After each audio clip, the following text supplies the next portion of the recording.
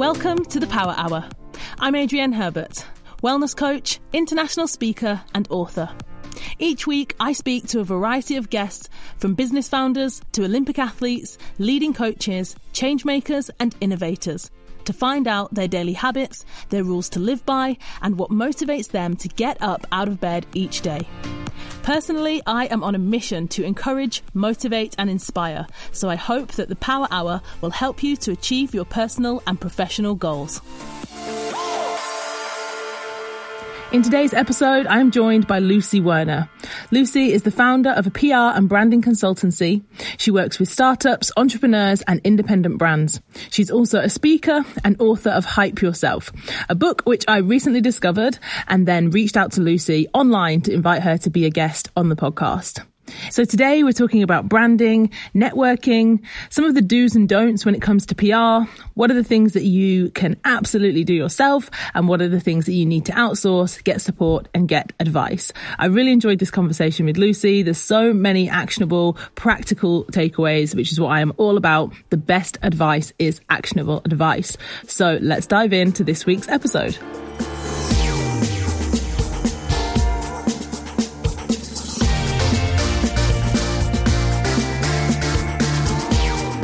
Today I am joined by Lucy Werner. Lucy, welcome to the Power Hour podcast. How are you? I'm good. Thank you so much for having me. I've been looking forward to this conversation all week. I have so many questions for you, so many topics that I think we could discuss, and I think it's going to be a super valuable, insightful conversation for the listeners in whatever industry, whether they're multi-hyphenates, whether they're employed, whether they're thinking of changing careers due to the pandemic. So hopefully we'll be able to fit in all my long list of questions in 1 hour. Yeah, let's go for it. I'll try and rattle through. Awesome. Okay, well, the way I should probably kick off by saying that I discovered you, Lucy, I was reading your book, Hype Yourself, which is a no-nonsense PR toolkit for small businesses. Now, although I am not the owner of a small business, I think that increasingly, individuals, personal, professional brands, multi-hyphenates, whatever you want to call us, I think we need to be thinking about PR and about marketing in the same way. And for me, whether it's this podcast or my book, or whether it's when I'm booked by a corporate client to deliver a talk or a workshop or a motivational speech, I think it's all kind of very applicable right now. So I guess I'd love to dive in and kick off with you to give some context to the listeners and some insights into your career journey so far and into the work that you now do. Yeah, sure. I mean, just on that note as well, like one of my friends, Albert, runs Underpinned, which is a freelance platform. We were literally talking this week about the fact that freelancers do need to be thinking of themselves as a freelance business. So essentially that is who the book is for. You got it exactly right. My background's actually always been in PR. I did PR work experience when I was 17 for a music PR company, and then I did my degree. I wrote about music for my dissertation, thought I'd end up in music PR, but there was a bit of a sort of dot-com boom crash. And then I literally just kind of climbed the ranks, really did my work, did lots of spreadsheets, lots of kind of running work. I mean, just to put an age on me, I used to first send out show reels on VHS tapes to journalists, almost at the end of faxing press releases. But yeah, we did have email, but yeah, so that would date me a bit. But yeah, just kind of climb the ranks. I've worked in-house for Mr. and Mrs. Smith, which is like a luxury travel guide. I've been in big agencies and smaller agencies. And in my last job, before I made the jump to kind of go freelance and set up my own business, I just kind of got disillusioned really with working in big corporates. I didn't really care about promoting e-cigarettes or gambling. And I was meeting loads of wicked entrepreneurs who couldn't afford to pay a PR agency $3,000 a month minimum.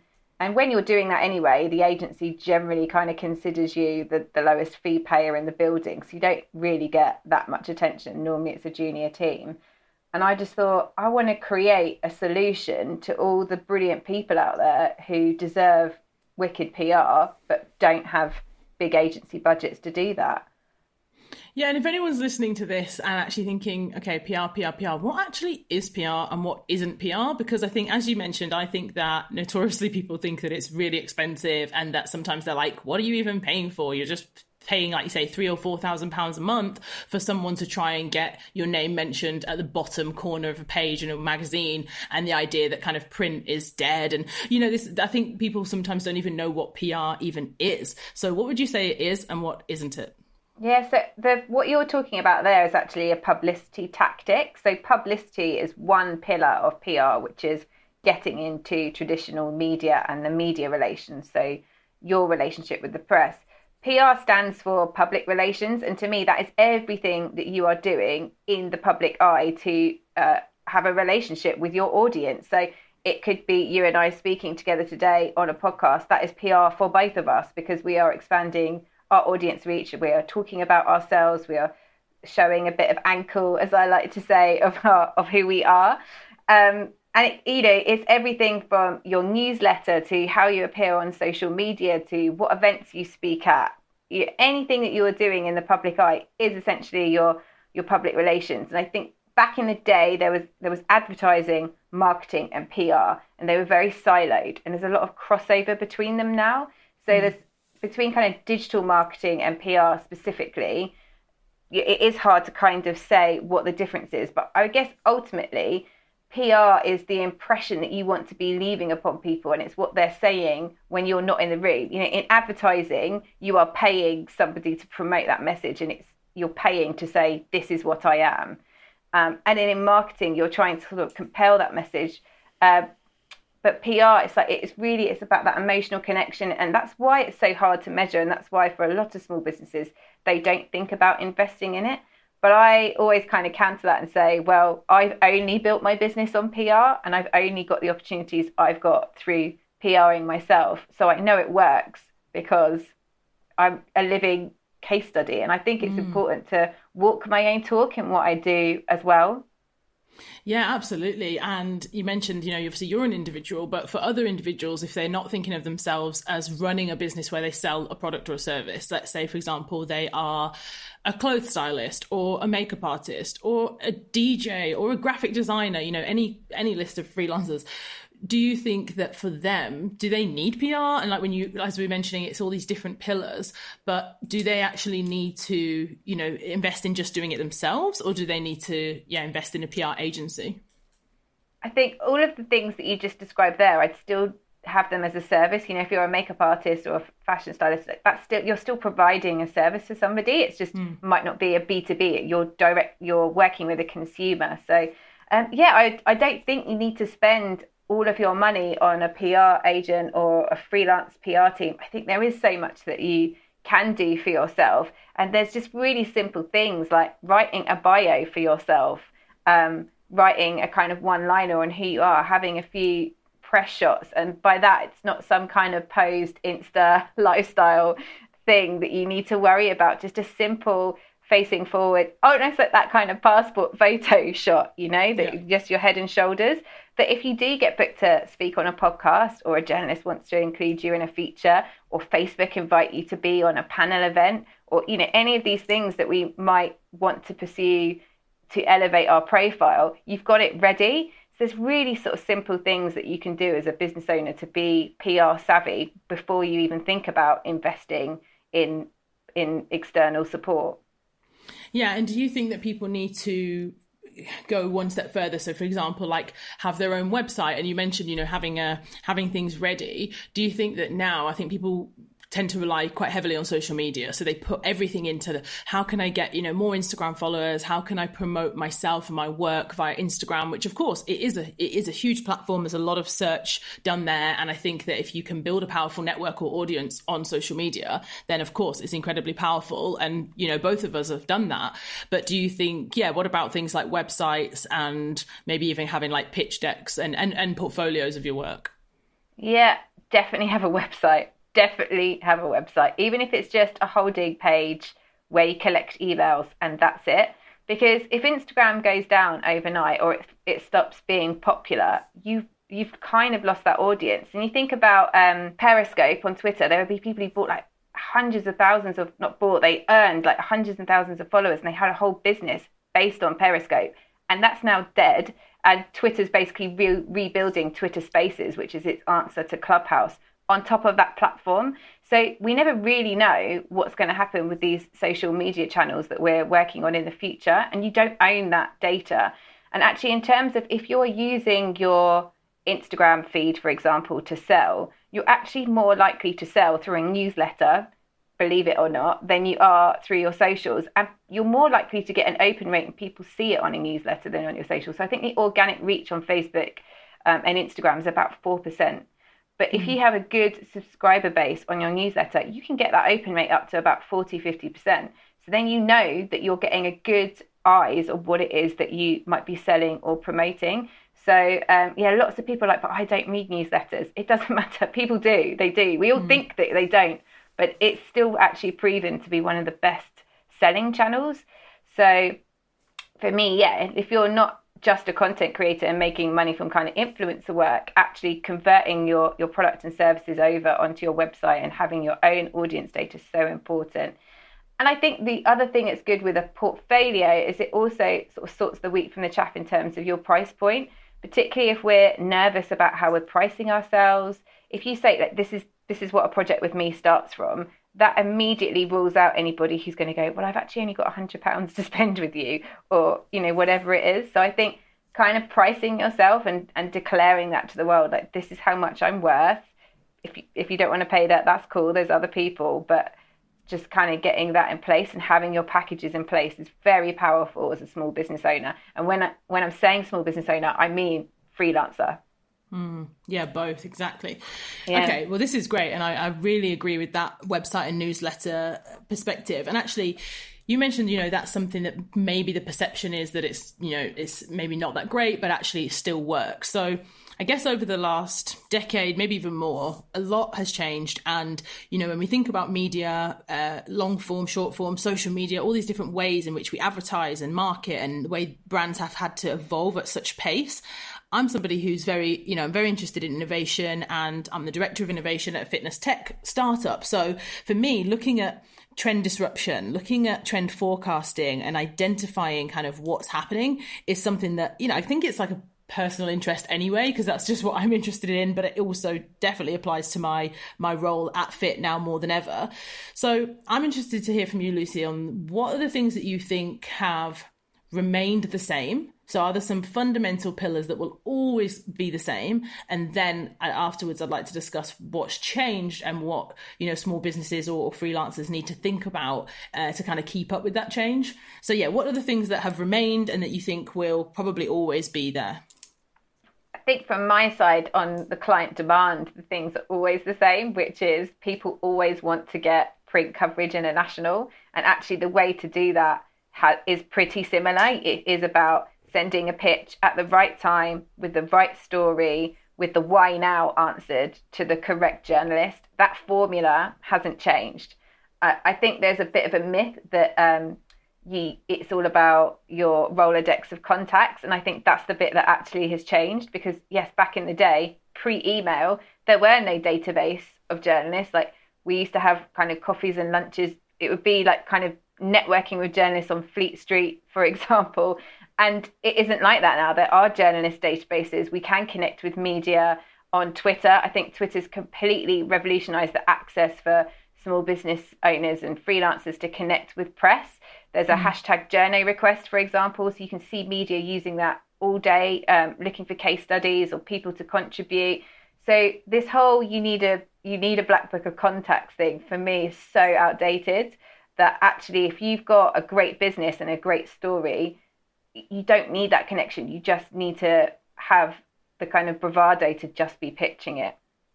Wow, that's really interesting, Lucy, for me, because I'm that person who's always saying, like, network is so important, and having like a powerful network of people who you know and trust and can kind of, because I think the reason I say that so often is because I totally agree that you can reach out to people on Twitter, you can do your homework and you can find people's email addresses and you can, the access is far more available.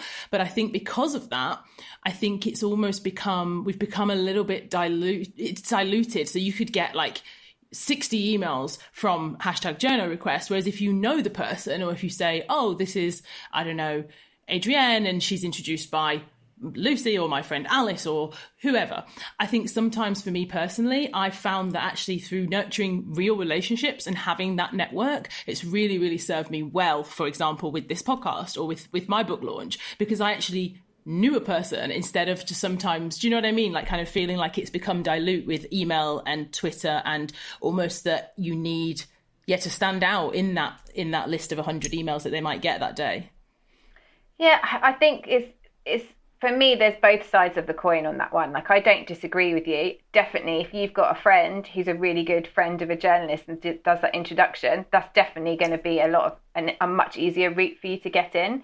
But for some people starting out, they might not have that network. And I just think, actually, if you're putting a really punchy subject line together to completely address what that journalist is looking for, and from my own experience with the clients that I've worked with, I think 90% of the opportunities I've got have not been through existing relationships. It's just been from a very tailored pitch. And actually, it takes me a lot more time to put that pitch together, to make sure they're the right person, to make sure I'm giving them everything.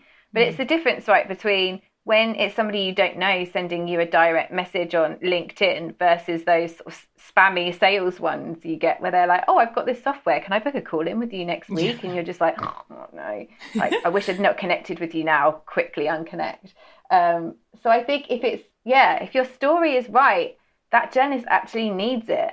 Yeah, I think that's also, it's great to hear, because often, the pushback that I get, because maybe as well, because it's partly my personality, I'm an extrovert, I'm very curious, I ask a lot of questions. So if I go somewhere, I do tend to leave, I'm not like a serial networker, but I tend to go and I'm like, oh, what do you do? And oh my gosh, you're pregnant, when are you due? Oh, what do you do? Oh, do you know this guy? And I chat. It's just, I literally, that was if you saw my school reports from school, it was like, Adrienne talks too much and distracts others. And I think that is still that's my USP. So I think maybe the pushback I often get is that, yes, Adrienne, you might, be that person, but not everybody is a connector, not everybody is a networker. And actually some people's kind of pushback is that, oh, well, I don't have a network, I don't have an in, and actually, can I still reach journalists? Can I still pitch to people? And maybe not even just journalists, but potential clients, businesses, partnerships, reaching out to brands. So I think that's really, hopefully really helpful for a lot of listeners, is to say, whichever way, there's probably merit in both, but you can't use the excuse that you don't have a network. No, and there's really easy steps that you can do. So when I say to people, what's your dream big? Like, what would you love to get? And everyone goes, Forbes or TEDx. And I'm like, cool, okay, which journalists from Forbes are you following? And it will just be like a blank wall. And I'll be like, cool, who organises your local TEDx event? And it will be, again, a blank wall. So I'm like, if you want these things, then do the research of who's curating it or who's writing about businesses like yours, and start following them and engaging with their content and getting on their radar. It doesn't have to just be a cold email of you selling up front. You can really warm that kind of contact before you approach. And it's probably the same thing with you and your podcast, right? You probably get people who pitch you completely cold and you think, this isn't the right pitch, it's not the right fit, you obviously haven't listened to it and you don't know my audience. And then you might get other people, you think, do you know what, that person's maybe followed me for a long time, and I've seen them on socials, and I've seen they've talked about this and that. They probably are a good fit. And it's just the different, you can tell. Yeah, and also you can tell when they still leave someone else's name in the intro. So that's always a red flag. It's like, hi, AJ. I'm like, I'm not AJ. Hi, Naomi. And I'm like, yep. Do you get your name spelt wrong as well? And you're like, no, that's an instant fail. Oh, all the time. But I think worse than that is when it's just copy and pasted and they've sent it to 10 people, especially when it's 10 of my peers in the same industry. And I know they've just done that. I'm like, you could have changed it to Adrienne. That would have been good. Okay, that is what I call spray and pray. Exactly. I'm like, eye roll. But also, this is great. I hope people are taking note. If you're currently listening to this whilst you're driving or running on a treadmill, walking your dog, make sure you go back with a pen and paper, because I am scribbling down notes. So next up, I did say I wanted to talk about what's changed. So as I mentioned, I look at industry disruption and I look at the way, not just social media, but even podcasting, audio media. There's so many things now that have changed the way we fundamentally receive information, interact. So what are the things that I guess have changed, that have disrupted the PR and media world that we need to be thinking about? Yeah, I guess it's kind of like that next step on from social media. So when I started out, the only profiles for small businesses would either be in very dry corporate publications, or you could get a profile piece in the National, but you had to turn over 2.5 million to be considered a successful small business. Today, even after the pandemic, I think we saw an increase in applications for people setting up their own corporations in the UK. So something like, I think it's almost like 5.9 or 6 million SMEs in the UK now, and 90% of that is what they call micro business owners, micro businesses. So that is effectively a sole trader, a freelancer, a small business owner. We're actually the biggest driver of the UK economy, and I don't think we necessarily realise that. And there's a lot of power in that. And you can see in the media landscape, for me, what I really fell back in love with the press in the last 12 months, because they did really champion small business. And we could see that in the communities as well. We're definitely seeing an increase in purpose. We're definitely having a shake up and realizing that we need to be supporting marginalized groups better. Like, I don't think I've ever seen Pride Month be looked at to such the extent that we've seen before.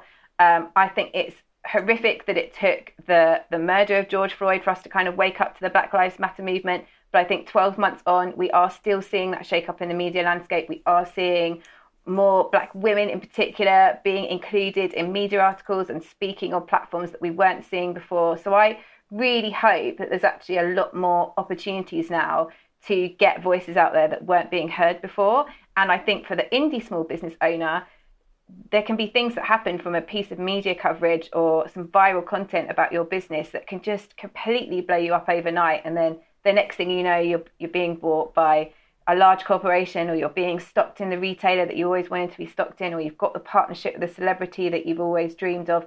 And I think, kind of going back to this like networking kind of debate that we sort of had, those opportunities have never been more open for people. So I'm really excited about the future for small business. I definitely think the future is freelance. And I'm really excited to see what's going to happen there. Me too. Honestly, Lucy, I feel like we are on the same wavelength. I've been thinking about a few projects. I have a business idea myself, and also just thinking about, kind of incorporating a lot of the different work that I do, because I'm, a multi-hyphenate. And I heard you say the word purpose, and I was kind of jumped on it because I was thinking, so many people talk now about purpose-led businesses and about the future consumer wanting, brands that are going to make a difference and change the world and be purpose-led, which is, of course, fantastic if that is, an authentic, part of the brand and business. But I think that I wanted to talk to you anyway about USP. And I think often now people are searching for this, like, what's your purpose? What's your USP? How is your business going to end social injustice or change the world? When actually you might just be making really nice, beautiful candles, or you might be, in any industry. Does it have to be like, what do you think when it comes to this USP? And is it, just a one-liner that you kind of have to have? Or is it actually fundamental, super important? You have to sit down and figure out what it is, how you're going to market yourself and kind of differentiate yourself to others. So USP, is it as important as people make out? I think controversially, there is no such thing as an original business idea. The only thing, controversial, right? Yeah. Because whatever you come up with, there is probably somebody somewhere doing something similar. That's why we have competitor analysis. They might not be exactly the same. They might not have the same fundamentals or the values, but I don't actually think there's such a thing as a completely original idea. Even if you look at like art or the creative world or music, we're all borrowing and being influenced and shaping it all the time. What makes every business different is the team behind it. And as the business owner, you have your own individual thumbprint, and nobody can take that away from you. So actually, for me, the USP is going to be your personality and how you bring your ethos and your values through your business and into your brand. And that can be if you're a freelancer, or that can be if you're a business owner with a team, and how you lead your team and how the team are ambassadors for what your vision is with your business. I don't think we need jazzy USPs. I think there's been this real trend in the last 3 or 4 years to be like, I'm a disruptor, I don't have a problem with the word innovation, but when people say, I've created this innovative business that is disruptive, and it all becomes jargon, and you're like, I don't understand what it is that you do. Like, you just literally, it makes no sense.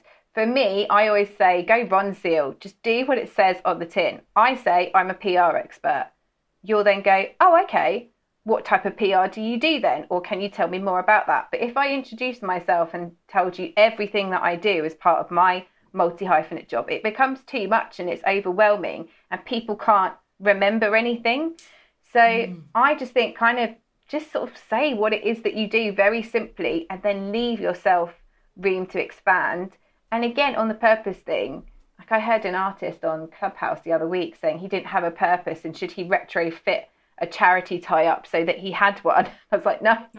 Wow, for the love of God. Talking about. For the love of God, do not do that. But if you don't have a bigger purpose for your business, an obvious one to you, maybe just take a step back and think, okay, hold on, actually, what could my purpose be? And there's sort of 2 exercises that could help you with that. One is the kind of the 7 levels of why. So you keep drilling down why you wanted to set up your business in the first place. And your purpose could literally be, I wanted to protect my own mental health and provide for my family and have work-life balance, for example. That's fine. It doesn't have to be, I'm going to create world peace. We're not in a pageant show here. Nobody's looking to see what your answer is on the main stage. It's just for you to know why you're doing it for. If you want to have it as the main message for your business. So I think, for example, like Tony's Chocolonely is a really nice example where they want to stop the slave trade in chocolate plantations. Like, that's great. It works for them. That's exactly what they want to be pushing as their message. Why they have a higher price point. And it explains why there's that price point there, because they're completely supporting fair trade. So sometimes you might want to explain what that purpose is. If you're working with artisanal goods and you're paying everybody down the chain like a fair amount of money, so that's why your knitted garment is more expensive than Zara, that your purpose might be about sustainability or supporting, the chain that comes up. So I think sometimes it's just not being focused on purpose being a kind of, like a pageant answer, essentially. And for us as a business, we were kind of like, what are we about? And we actually had to do the work on ourselves. And I was like, actually, we're all about supporting equality and how we can do that in the work that we do, the clients that we work with, and how we inform them to promote and brand themselves moving forward. So it's kind of a small chain effect moving forwards. It's only like a little kink each time, but it's if we can educate ourselves better as service providers and then pass that information on to our audience, then we can see that kind of doing greater good in the world. And also then we have a sort of more, that's our kind of head one, and then we have a heart one where my second child was born with a cardiac condition. And I was writing my first book at that time, and writing that book and championing small business owners and them in return kind of supporting me back on socials means that we now give 50% of the profits from both of our books to a fund for Great Ormond Street to go back to other parents like us. And that just inspires me to try and push it more and sell more to make more money for them. But it's not something I talk about all day, every day on every piece of Instagram content or marketing material, everything I do. It's something that's just for me to help inspire me. Yeah, and I like that, the purpose and passion and profit, because I think sometimes they're put against one another, as in, are you a purpose-led business or a profit-led business? And that actually, of course, it can be both. And actually, the key takeaways for me from what you said before were less is more, as you mentioned about rattling off like all these different things and actually trying to describe yourself as this Swiss Army knife and also be a unicorn. So I think, having the less is more approach can be great. And I think, to be honest, I know I've mentioned the book a few times, so I really hope people will dive in and grab a copy. But I think I really liked the fact that it's so actionable. It is literally, it's like you can follow and work your way through it, tick things off in the checklist, the tips, the activities. And so for someone like me who, I write a lot of lists, I think I'm quite organized, and I like to work in that way. It really did work for me. But I know we've all got different working styles, we've all got different strengths and weaknesses. So what are the things from the book, Hype Yourself, that you would say are absolute DIYs? Like you can do these things yourself. You do not need to, after you've read this book, you do not need to pay someone else to do it. But what are the things that you potentially might think about outsourcing if you can't do it yourself, instead of spending hours and hours and hours trying to create something that might not be as good? Which do you have any kind of categories for outsourcing versus DIY? Yeah, I think it depends what type of person you are. So if you're a good writer, you might find it really easy to write a biography of yourself and come up with some ideas of things that you want to talk about. But sometimes, more often than not, I meet business owners and they're like, oh, I don't really have any business expertise. And after sort of a 10-minute conversation, I'm like, yeah, there's all the things that you've learned in order to build your business before we even get started into what it is that you do as a product or service that you are an expert in. So I think sometimes getting some external support just to kind of almost help get those answers out of your brain, that could just be like a kind of 1 hour consultancy with a freelancer, can be really helpful. I think typically the bit that people struggle with is they can write their own bios and their one-liners and get their photos, and they could probably write a pretty good press release, but they might then get stumped as to who to pitch it out to. And I think unless you've got access to a journalist database, or you've got time to trawl through the papers, pick out the right press, and then research their addresses online, which you can do, and magazines in particular are much better at this because they will include the first name, surname in the publication. But sometimes kind of getting support on who to pitch to is probably a bit that you might need to outsource. But we're talking here in very kind of traditional media. And as we were sort of saying earlier, public relations is really everything that you're doing. So I'd encourage people to think about going on podcasts or writing guest articles or speaking at events, doing panel events. Now that the world's opening up again, even going to networking events, that is PR for yourself because you're raising awareness. It's giving you content to talk about on your social media channels. And you never know who you might meet that then a few years down the line could recommend you or be somebody that you collaborate with. I think it is kind of a mix really, but definitely for me, photos are the one that I think, particularly if you've got a product business, invest in some good photography. Yeah, I mean, everyone now, I guess, because we have iPhones and filters, it's kind of like, oh, maybe I could just do it myself. But I totally agree with you on that. I think, yeah, investing some time and some cash, actually, I think that's always the thing of people like, how can you just get everything free or cheap? Which, yes, if you have very limited funds at the start of your, new venture, then of course you have to think about that. But I think, yeah, I agree. That is somewhere that I think it's valuable to invest the cash, because as well, if you get kind of evergreen photos, well, there's 2 points here. One is that you should be able to use them for a long time because, don't make them like super, I don't know, so you don't need to update them all the time. And two, if you do that well enough, I mean, you can dine out on those photos for years, It's like I'm using photos that are 3 years old. People are like, you look great. Yeah. I'm like, thank you. Keep changing your hair around, wear a few different outfits, and 100%, if you spend money on photographs, you will have to use them because you'll be like, I can't waste this. Yeah, exactly. And I think I think the point I'm trying to make is that after quite a stressful year and COVID and homeschooling and releasing a book, and I'm like, I do not look that fresh, but my pictures look great. She's lying because I saw her before this podcast interview and thought that she looked really glowy. So she's lying to you. Oh. She looks fab. Thank you. Well, I mean, sometimes I'm a catfish. Okay, so let's talk about the next book, because, I mean, there's another one coming. So I saw, congratulations. I saw actually that you just announced that the pre-order and its publication. So could you tell us a little bit about it, what it's all about, and when is it available? Thank you. Yeah. So the second book I'm actually writing with my creative director, Adrian. He's French. And he's also the co-founder of My Children. And we were basically finding that lots of people were coming to us being like, they would find the book, see the cover, find me on socials, look at the website, maybe download some of our templates, be like, oh, I need some help with my branding. Do you do that? And then it's always that difficulty, isn't it? Where you're like, okay, we want to help everybody with branding, but some people, there really is no budget and there is so much that you could do for yourself. So we basically have written the equivalent of Hype Yourself, but from the branding side. So it goes into your brand strategy, looks at your brand toolkit. So what could be your colors, your fonts, what images should be using to represent yourself. We dip a bit into personal brand, and then it kind of finishes off with low budget, big impact ideas. I think loads of small business owners think that they need to have this huge advertising budget to do like a John Lewis Christmas campaign in order to be successful. It's like, actually, you can do quite a few cute and quirky things without spending loads. And lastly, just how to even brief a designer or how to work with a printer, what sort of things you should be asking for, like that kind of info, because I just think it's not really out there in all one collection. So it's out September the 7th, but you can get it on pre-order now on all major booksellers, or order it in from your local if you want to support your local independents, which we're obviously always champions of over here.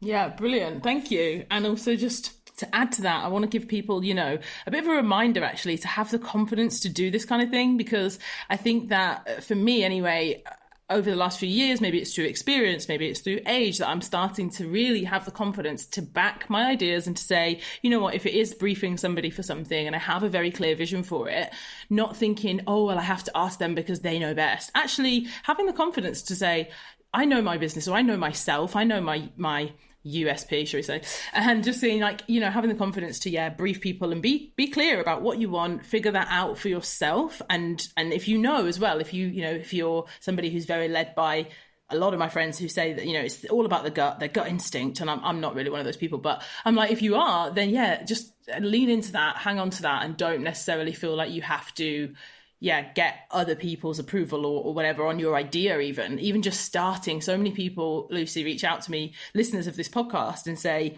that they have an idea or they have a thing, but they're just waiting for someone to tell them it's a good idea. I'm like, well, if you think it's great and if you're excited about it, go for it. Just start it without waiting for someone to tell you. It's good. 100%, and everything evolves. And I think actually this is the key bit about the branding book, is it's not about starting with a logo. That's not a business. A logo is not your business. It's not the first thing you need. It's actually the last thing you should have in your branding packs. Actually knowing who your business is for, what it is that you're selling, and how you talk about that, and how you want to communicate that is so more important than what a logo looks like. Write it down, people.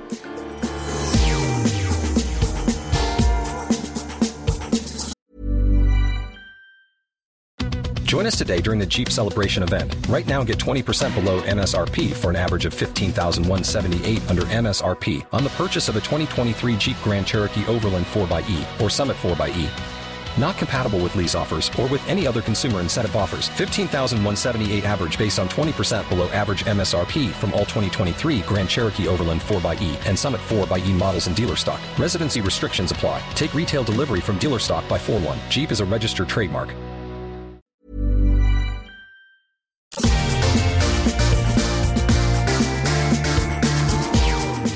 Okay, so let's talk about the Power Hour, as this is the Power Hour podcast. Lucy, I would love to know about your morning routine. I'd love to know what time it typically starts and what the first hour of your day is all about. So my alarm clock is called Bo. He's 2 years old.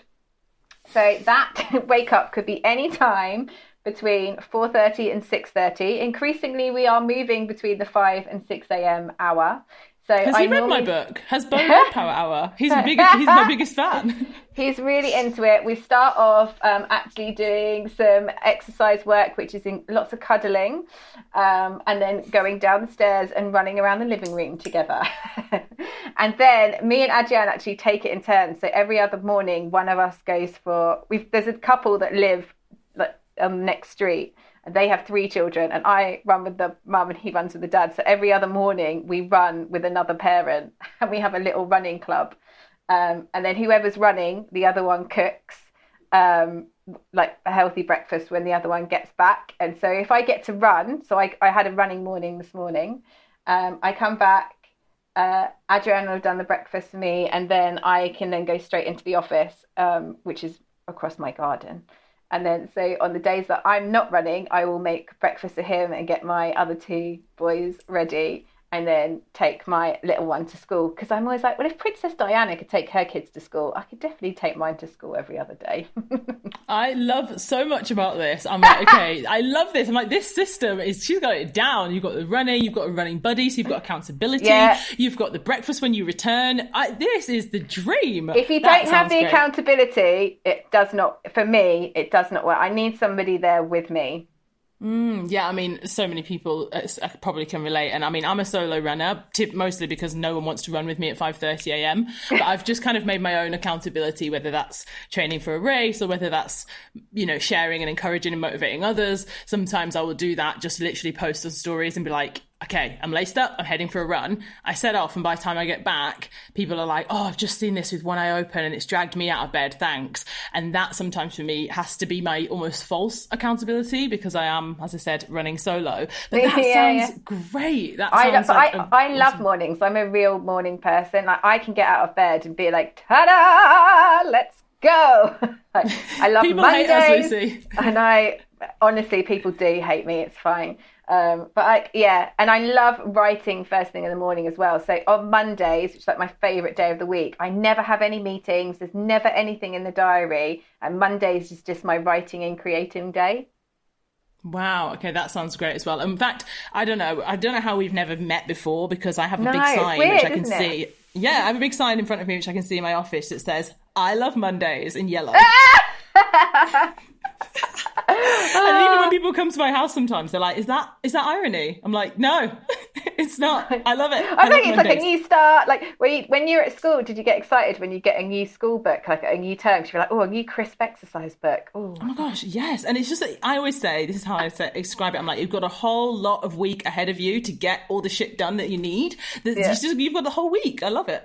Okay, this is awesome. Let's go on to the quick fire round. So, few quick fire questions for you, and maybe I'm going to try, this is on the fly now, to add in some PR questions. But firstly, I would love to know from you, Lucy, if you weren't working in PR, what would you be doing instead?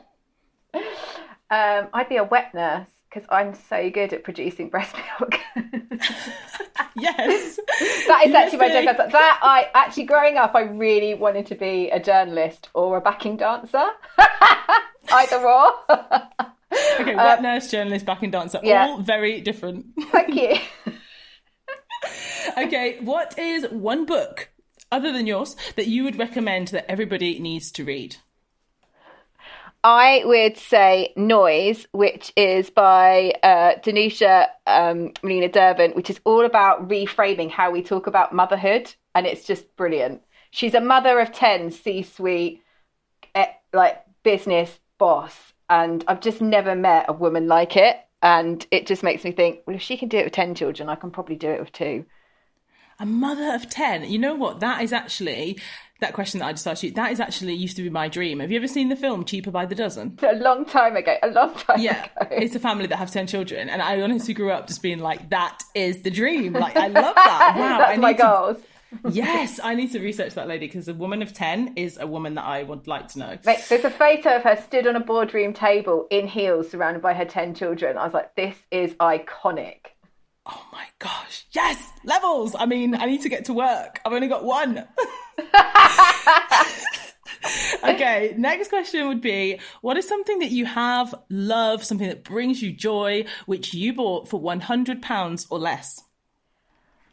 I would say I bought a hairband that was actually from Spitalfields Market. It was sub £20. It's dotty and it's got a bow on it. And every time I wear it, I'm living out my kind of childhood hair dreams. Like, I used to love watching Sabrina and all these, and Clarissa Explains all these early 90s things where there was a lot of headbands and hairpieces going on. So yeah, I love a good headband, and this one is my fave. Great. Headbands bringing you joy. And then the penultimate question, because as I said, I'm just thinking on the fly, adding in PR questions. If someone was to sit down with you, Lucy, for 1 hour, they had a power hour to spend with you and they had a new business idea, what do you think would be the typical kind of first 3 things that you would tell them to do? I'd get them to tell me, what are your business objectives, to make sure that if they even need to do PR in the first place, I'd get them to tell me exactly who it's for, and then we'd match up where are those people playing. Because again, when most people say Forbes or TEDx, and I'm like, is your audience even looking at those places, or do you need to be going to like a really niche regional blog, for example? Great. And my final question, Lucy, for you is all about Power Hour and the theme of time. If you were given 1 extra hour every single day, there's now 25 hours, what would you use your extra hour to do? Writing. Great. I don't get to write enough. Well, you've got 2 books, so you must have. You've but you know what? That's not writing for joy. That's writing for work. Oh, okay. So do you mean writing? Like, would you write what kind of thing? Like more creative writing. Like I like to play in my head. Like I've still got this kind of there's a little girl in me that still like sort of wants to write imaginary stories about nothing that go nowhere and they're just for myself. Again, the entrepreneur in me is like, oh, novels, children's books, maybe. Watch the space. Oh, wait, hold on. Also, and actually, you know what it is? It's after I watched Fleabag, I was convinced that I'd be able to write the next comedy script. That's also probably what I'd love to have actually done as a career. But I'm not skilled in either of those things. But like the adult in me aspires that when I grow up to be a comedy script writer.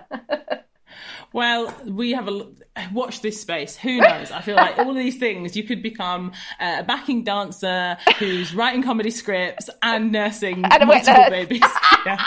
I'd be donating the milk, I think, rather than plugging on somebody else's baby. Well, you never know. That lady with 10 kids, she might need some help. Yeah. Thank you so much, Lucy. I have really, really enjoyed this conversation, as I knew I would. And I really do hope that, as I said, listeners, get a pen and paper, write notes, because the amount of questions that I get asked around these topics, and of course, if I can, I reply to everyone. But I feel like I'm just going to send them a link to this episode now and say, it's all in there. Brilliant. Thank you so much. And yeah, keep on hyping, everybody. Hype yourselves. Yes, thank you so much, Lucy. And thanks for tuning in. As always, please remember to rate, review, share this episode. It helps us to reach more people and keep bringing you new episodes every single week. Have an awesome week. See ya.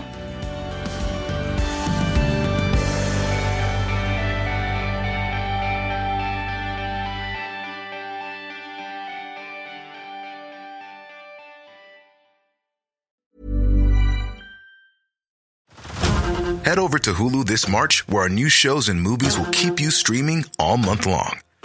Catch the award-winning movie Poor Things, starring Emma Stone, Mark Ruffalo, and Willem Dafoe. Check out the new documentary, Freaknik, The Wildest Party Never Told, about the iconic Atlanta street party.